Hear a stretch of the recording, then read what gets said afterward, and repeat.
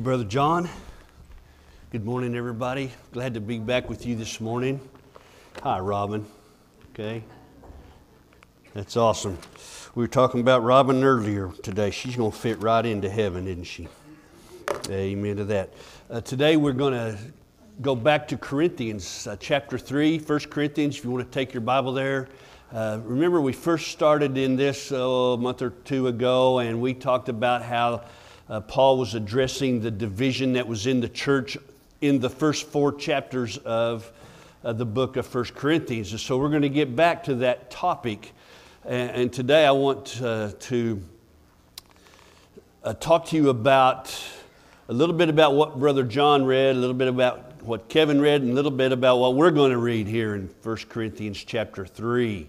So you find that. Stand with me as you turn to that page. We will begin reading in verse 1. 1 Corinthians chapter 3 verse 1 says, "And I, brethren, could not speak to you as to spiritual men, but as to men of flesh, as to babes in Christ. I gave you milk to drink, not solid food, for you are not yet able to receive it. Indeed, even now you are not yet able, for you are still fleshly. For since there is jealousy and strife among you, are you not fleshly? Are you not walking like mere men? For when one says, I am of Paul, and another, I am of Apollos, are you not mere men? What then is Apollos, and what is Paul? Servants through whom you believed, even as the Lord gave opportunity to each one. I planted, Apollos watered, but God was causing the growth. So then, neither the one who plants nor the one who waters is anything, but God who causes the growth. Now he who plants and he who waters are one, but each will receive his own reward according to his own labor. For we are God's fellow workers. You are God's field, God's building. According to the grace of God, which was given to me, as a master wise builder, I laid a foundation, and another is building upon it. But let each man be careful how he builds upon it, for no one can lay a foundation other than the one which is laid, which is Jesus Christ." Let's pray. Father, bless your word today in our heart and in this place. Father, let your truth ring loud and clear. Let us see ourselves today, Lord, in these scriptures. Let us see ourselves as you see us this morning. Father, let us make the adjustment that you require. Let us make the adjustment that's to our benefit. Father, let us hear your Spirit speak to us. Father, move in this place today. Let your Spirit dwell here. Let him have his way with us as your people. And we pray this now in Jesus' name. Amen. You may be seated. Thank you. Back to Corinth we go. What a great place Corinth was. We have 2 books attributed to Corinth. A lot of problems there for some reason in the church at Corinth. A lot of issues that Paul needed to take care of. Paul started the church there in Corinth, and then he moved on to start other churches, and then he heard word that so many problems and issues in Corinth. Just in a short amount of time, a year and a half or so, now he's writing back to the church to make correction and to show them the error of their thinking, the way that they have been handling things. The church in Corinth was operating in a worldly sense instead of a spiritual sense. Amen. The church in Corinth was divided because they were picking and choosing men that they liked and men that they disliked. They were picking and choosing and operating under the influence of the worldly philosophy and worldly religion. Paul addressed that. He called that the natural thinking, right? And then he said, here's how the church should operate under the spiritual thinking. And what was happening in the church in Corinth seems to be happening in churches all over the world today. Amen? We have problems in churches. We have needs to read the Bible. We have reasons to discern and to dissect and to figure out and to understand. Paul addressed them here in verses 1 through 4 as mere babies in Christ. Even though he says you should have been grown up by now, I'm having to go back to the beginning with you. I'm having to start things over. Why? What happened? They were growing when Paul was there. They were growing when Apollos was there. But now they are not growing. What has happened? They became fleshly again. They began to think with a worldly wisdom. Just like in churches today, we sometimes get away from the idea of what a church really is. It's a body with a head, a living being who is the head. He is in charge of His church. Amen. Look back in chapter 1, if you would. Verse 1. Paul, called as an apostle of Jesus Christ by the will of God, and Sosthenes, our brother, to the church of men which is at Corinth, to those who have been sanctified in Christ Jesus. Is that what it said? Of course not. Whose church is it? To the church of God. It's His church. You see, they needed to understand that. They were making decisions based upon their operation as worldly people with worldly wisdom. And this brought deception into their church and division everywhere. All over this world, churches today are being run like a religious business, like a religious club. And all of the decisions are being made for the benefit of the club members, the benefit of the members of the church, rather than for the benefit of the head of the church. Decisions are made in such a way that democracy is how we live. Therefore, democracy must operate in the church. That's how we do it. And so the government of the church now becomes a congregational decision instead of the head making the decisions. Instead of the head programming, instead of the head planning, instead of the head operating as he does. The final authority then, because of congregational government, is left to the people. We, the people, in the church. That's how we operate. That's how we're supposed to operate. We live in a democracy. The Scriptures, however, teach a different philosophy of government. The church is a body made up of individual parts. The government is the head. The government is Christ. He makes the decisions. He runs the church. He operates. He programs. He does the things that we should follow and that we should be adhering to. What happens in the church today and all over the world is that money is important to us. We must have money to operate. So money becomes important to the church. And we make decisions based on the importance of money in the church. Instead of listening to the head, instead of following his leadership, instead of following his program. Numbers become important. We go out of our way to build our numbers in the church today. We want people to see our success, and success is measured in numbers. The more numbers, the more success. Amen? Nowhere in the Scriptures do you find that philosophy or that thinking or that kind of government. But for some reason, we today see that as important. Democracy in the church. The church run by the people. The church run by committees. Where do you find committees in the Scriptures? We don't find them there, do we? But we want people to have a place to serve, so we form committees, making things operate. But our decisions then are based upon a committee meeting instead of based upon what the Lord says. Amen. Instead of based upon His goal for our church. Instead of based upon His plan for our church. I'm not minimizing or trying to tear down the way we do things at the church, but I want us to understand that if the Lord is leading, all the committees line up together. Amen. The pastor lines up with the committees. The youth pastor, the music minister, the janitor, the guy who mows the grass, we all line up together if the Lord is leading us. This was a problem in Corinth, and today it is a problem in churches worldwide. We try to operate with a natural human philosophy. And Paul already addressed this the last time you and I were together, that God has given us a hidden wisdom by which we should operate. Amen. The wisdom of God.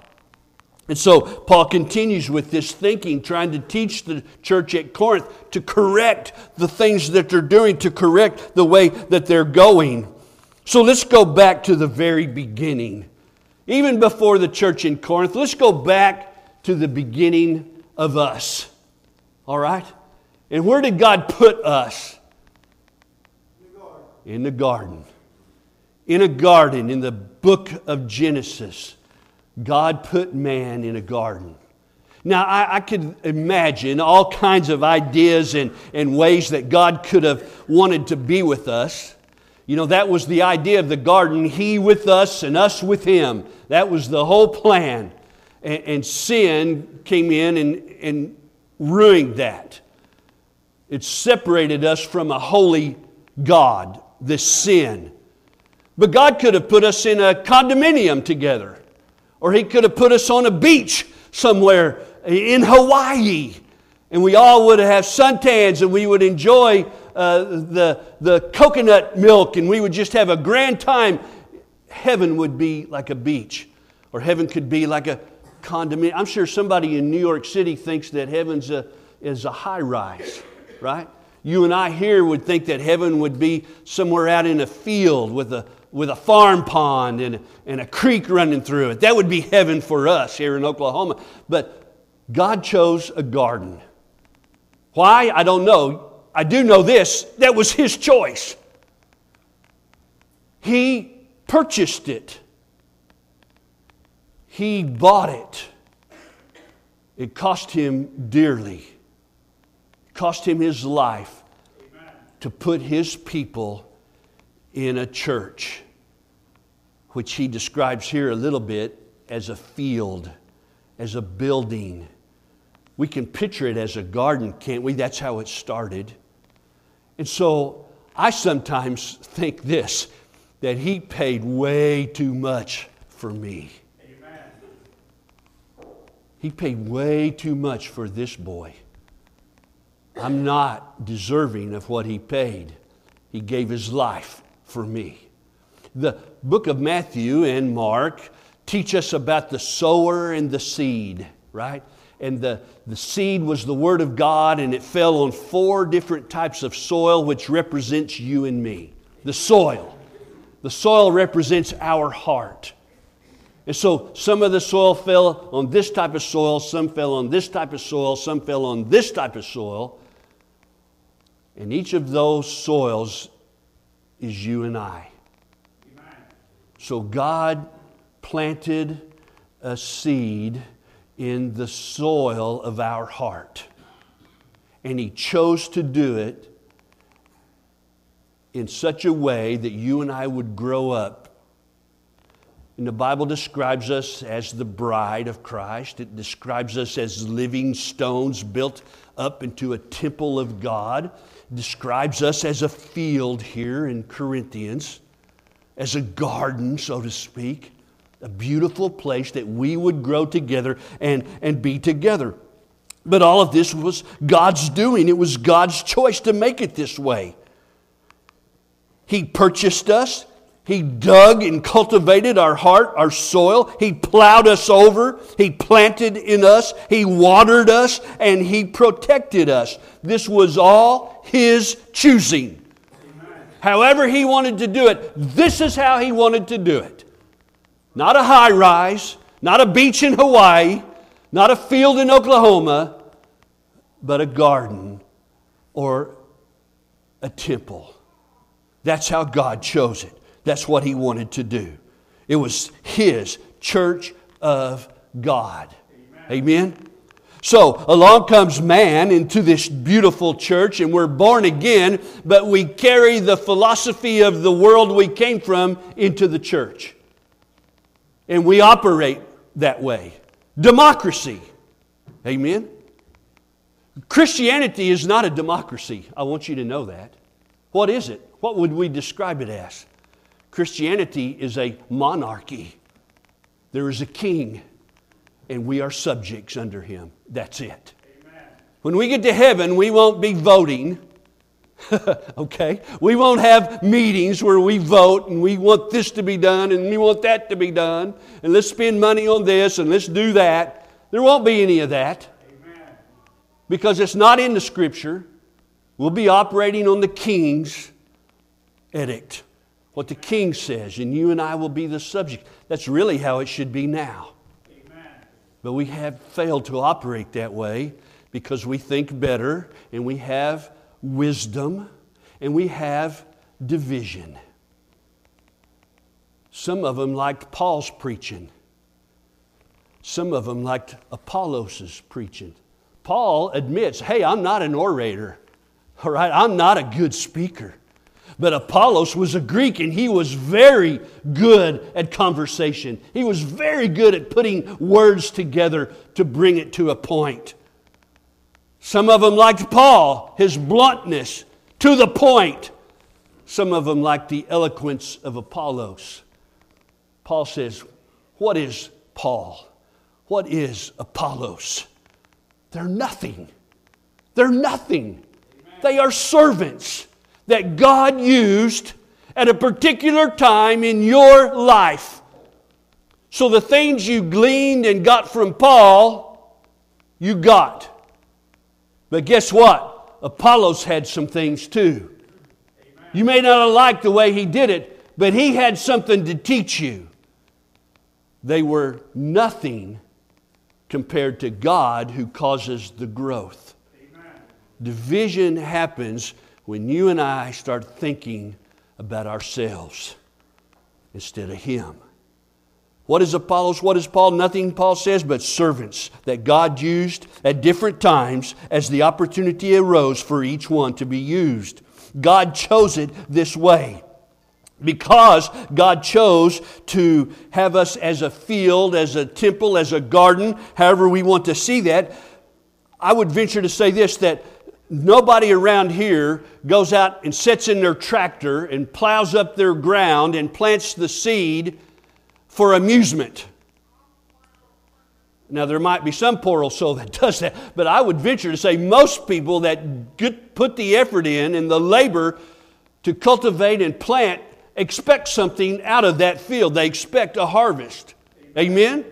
So if God dug the soil of your heart and He planted the seed of His Word in your heart and He watered that and He protects that, wouldn't you think, church, that He expects a harvest out of that? Amen. Amen. I believe so, and I think you do too. God expects return for His investment in you.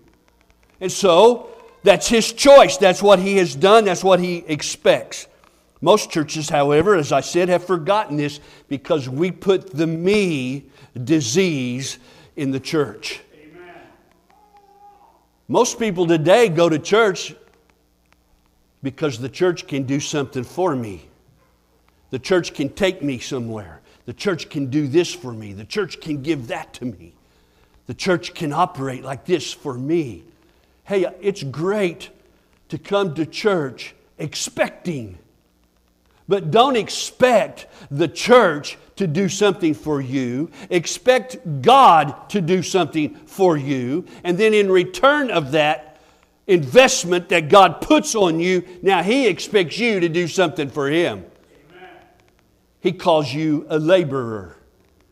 He calls you a servant. He doesn't call you a satisfied board member. He doesn't call you the chairman of the board.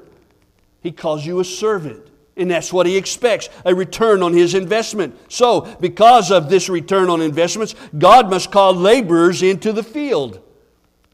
He must call men and women to serve Him in a capacity that would enhance His harvest. Hence, preachers.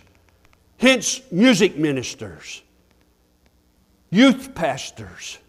Sunday school teachers. And it goes on down the line to each and every one of us in this room. Amen. We are all laborers together with God. You're not off the hook because you're not getting paid. You're not off the hook because you haven't volunteered. You're on the hook because you are a Christian and you are a believer in Christ. And so God calls people into the harvest. What did Jesus say to His disciples as the harvest came over the hill and they were sitting at the well? And He turned and He looked at them coming and He said, the harvest is plentiful, but the workers are few. Amen. There is much to be done in the garden of God, in the kingdom of God, in the temple of God. There's much to do. But there are so few workers. Why? Because everybody's thinking about me. What can the church do for me? What am I going to get out of that? What am I going to receive from the church instead of what I can do in the garden of God? I want you to notice in verse 6, this labor is divided among the workers. Look in verse 6. I planted, Apollos watered, but God was causing the growth. One plants, one waters, but God does the growing. Here's what happens. I don't like his planting. I don't like the way he plants. I don't like the way he waters. I don't like the way he prays. I don't like the way he teaches. I don't like this. I don't like that. Paul says that's the problem. Those men, women, were put here at particular times, in particular stages, for a purpose. Amen. This one didn't teach you what this one's going to teach you. This one didn't teach you what this one has taught you. Amen? And so that's how it works. And I'm guilty of this. I remember going to a church in Godibo and I wasn't getting fed. I wasn't getting what the pastor was teaching. He wasn't striking to me and hitting me with the scriptures. And you know what happened? I had to go talk to somebody. I went outside the church and I went and talked to a friend of mine. And he said, Brother Clay. I wasn't a brother then. I was a Christian, but I wasn't called Brother Clay. He said, Clay, here's your problem. I said, boy, I can't wait. He's going to tell me what to do to fix my problem. He said, you're the problem. I said, what are you talking about? I'm the problem. He said, you're the problem. Paul planted, Apollos watered. You don't like the way Apollos is watering. But God put that pastor in that church to teach you something. Amen. And now you're going into that church with your heart covered up. Nothing can penetrate that. You are the problem, Clay. And man, I had to fix that. I had to rearrange it. You know what I did? I prayed, God, let me hear you speak to me. And I fell in love with that pastor. All over again, because I was the problem. Me. Hey, the guy before him was great, man, great speaker. This new pastor come, he couldn't speak his way out of a wet paper bag. But you know what he could do? He could love people like I never saw before. And he took people that were neglected in that church and he brought them out of the woodwork. Things changed. Was it what I wanted? No. But my heart was wrong. My heart was broken. My heart needed the fixing. Paul planted, Apollos watered, but God causes the growth. You see that? So, because of this call, because of this garden effect, God calls laborers. And you and I have to understand, look in verse 8, that these laborers are doing something. Now he who plants, look in verse 8 with me, don't look at me, look in verse 8. Come on. He who plants and he who waters are divided, are one. That is not a one, O-N-E, with a numerical definition. Okay? It's not like a marriage where the two become one. These men, this one, is not by numerical importance, but it is by being united in the Scriptures, being united in the teaching, being united in the bringing out of the gospel to people in different ways. This is what that one means, serving the same purpose.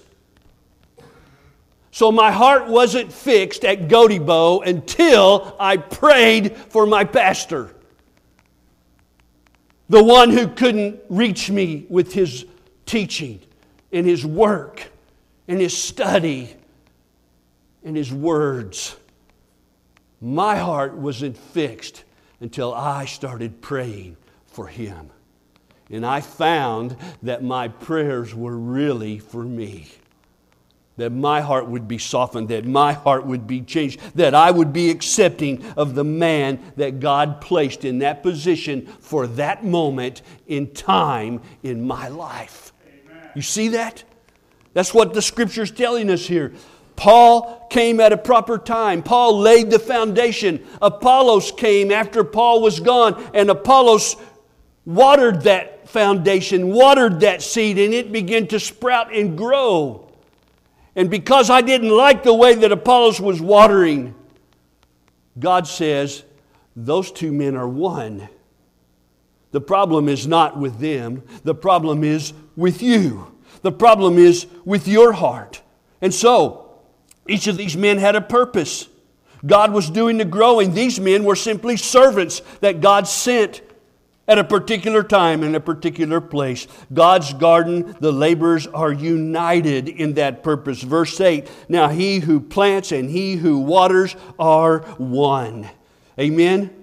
They are different, yet they are one, with the same message, with the same goal, with the same end, to be taught by God, to be led by God.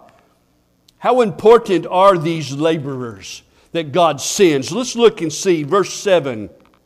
So then, the one who plants, nor the one who waters is anything. Whoa, wait a minute. I thought they were everything to the church. Right? Sometimes the church sets up the pastor as the head. He's not the head. The pastor is not the leader of the church. Christ is the leader of the church. Amen? So it has to be in this way. How important is this laborer? How important is your Sunday school teacher? If you go to Sunday school for the teacher, you're going for the wrong reason. If you're coming to Aaron Springs to hear the preaching, you're coming for the wrong reason. If you're not coming because I'm preaching, you're not coming for the wrong reason. I am nothing. Sunday school teachers are nothing. Music is nothing. Do you understand that, church? He is everything. So the one who plants and the one who waters is nothing. But it is God who causes the increase. It is God who causes the growth. How important are these workers, these laborers? They're nothing. They're not anything according to verse 7. Amen? So how did it happen that all of a sudden the growth ceased in this church? Well, here's what happened. They became attached to a man. Amen. I like him. And now he's gone and I don't like it anymore. I don't even want to go anymore. What has happened? You became attached to the man and not God. I'm not going to go because I got this new preacher over there and he's not what I like and what I want to do. You're attached to the man. Don't be attached to the man. They are nothing. It is God who causes the growth. Why am I not growing? Because you've attached yourself to a man instead of attaching yourself to Christ. Who are these laborers? Let's find out who these guys are. Verse 10. According to the grace of God which was given to me as a wise master builder, I laid a foundation, and another is building upon it. But let each man be careful how he builds upon it. For no man can lay a foundation other than the one which is laid, which is Christ Jesus. Who are these laborers that God calls to take care of His garden? Whoever builds on the foundation of Christ. Okay? Now Paul says, but beware. You've got to be careful how you build on that foundation. Right? Some build with gold, silver, and precious stones, as Brother John read a moment ago. Some build with wood, hay, and straw. Some build with eternal things. Some build with temporal things. Now, I like the guy before me because he did a certain way. But this guy now, he doesn't do it like that. And I don't like that. Which one's building with eternal things? Which one's building with temporal things? We don't really know, do we? Until the test comes. What's the test? The day of the Lord. Who are these laborers? Well, they could be men, they could be women. The foundation's laid. These laborers are building upon that. How do they build on it? They influence. They influence these people. They teach the people. They guide the people. Hey, they allow things to take place in the church that we didn't allow before. They neglect this area of life, these builders. They enhance another area. They might ruin another area. We have to be careful, each of us, how we build on the foundation of Christ. Amen. Now I want to get past all of the preachers and the Sunday school teachers and the youth pastors and the music, and I want to speak to each one of us in this room as an individual. How are you building on the foundation of Christ in someone else's life? You see, it can be somebody very dear to you, somebody that's not walking with the Lord, but they're watching you. They know you go to church here on Sunday morning. They've heard you talk about it. They're going to watch you. They're going to see how you live. They want to know if what you believe and what you say is genuine and real. If you're building with gold, silver, and precious stones, they will see eternal things in the way you live your life. But if you're building on wood, hay, and straw, they will see the temporal things of your life, and that it really doesn't matter because you don't even believe what you say. Amen? You're building on the foundation of Christ in the lives of everyone in your circle. Amen. Your family, the guys at work, your children. You're building on that foundation by the way you do things, by the way you say things, by the way you talk about people, by the way you lift up people, by the way you tear down people. You're building on that foundation in the lives of those around you. It could be a close friend that you're trying to work on. It could be your spouse. Parents, it could be your children. Who are these workers? I laid a foundation and another is building upon it.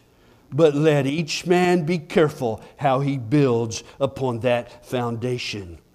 Amen. Are you using those valuable things? Are you using eternal things? Are you speaking and thinking eternally as you build upon this foundation? Or are you using worldly things? Wood, hay, and straw. Worldly wisdom. Worldly approaches to things. Worldly approach to the church and its operation. Worldly approach to how the family functions. Worldly approach to cell phones. Worldly approach to television. Worldly approach to computers. Are you building with that? It will be burned up. The eternal things, we look past the here and now. We look beyond. We see the hidden wisdom of God that Paul's already laid out for us in these scriptures. Man, we got to be serious about this. Amen. The line, as we sang earlier, the line is being drawn in the sand. We've got a side to be on. We've got a decision to make. We are all the laborers of God. We are all building on a foundation of Christ about how we raise our kids, about how we treat those around us at work, about how we see and operate and do things in church, at home, at work. In our circle, we are all laborers building upon this foundation. What happens to these men, these builders up of this foundation? Verse 12, now if any man builds upon the foundation with gold, silver, precious stones, wood, hay, straw, each man's work will become evident.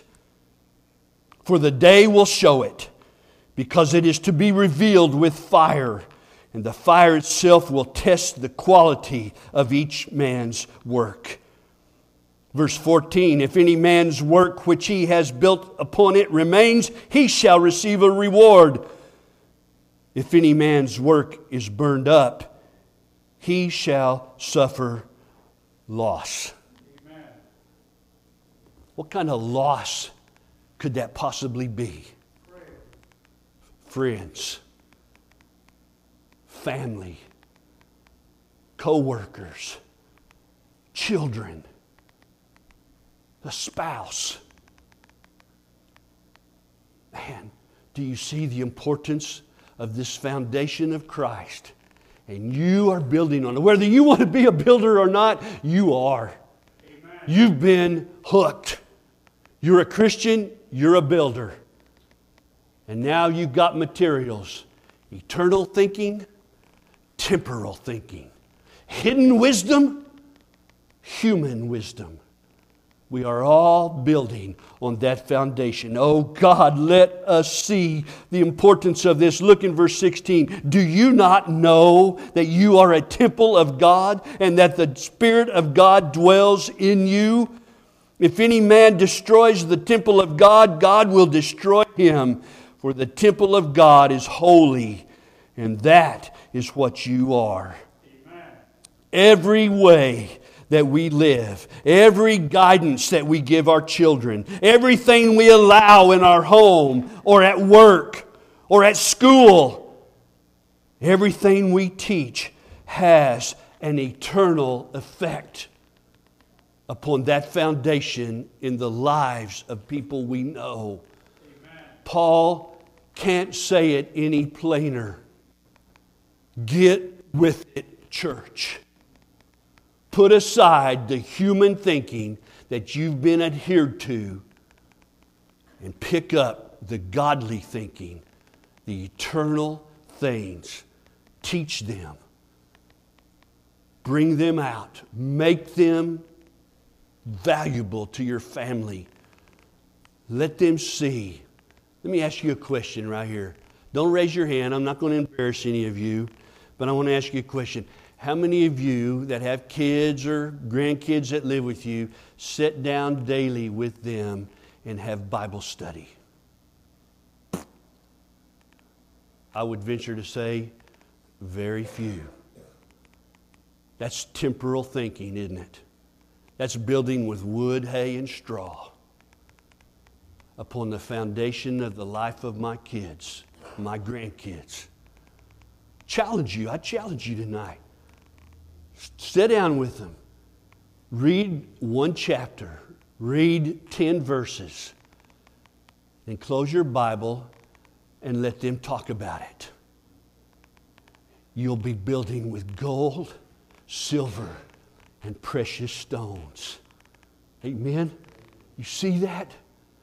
Do it, church. I challenge you. We are all laborers in this garden, in this field. Everything we do has an eternal effect. I pray right now that God would speak to your heart about yours. Amen. Let's pray together.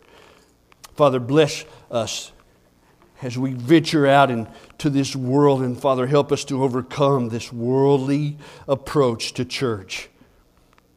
This human philosophy and wisdom of the world. Lord, help us to see your wisdom. Help us to operate with you as our head. Help us to see the importance of every man you bring into our life that teaches us new and different things.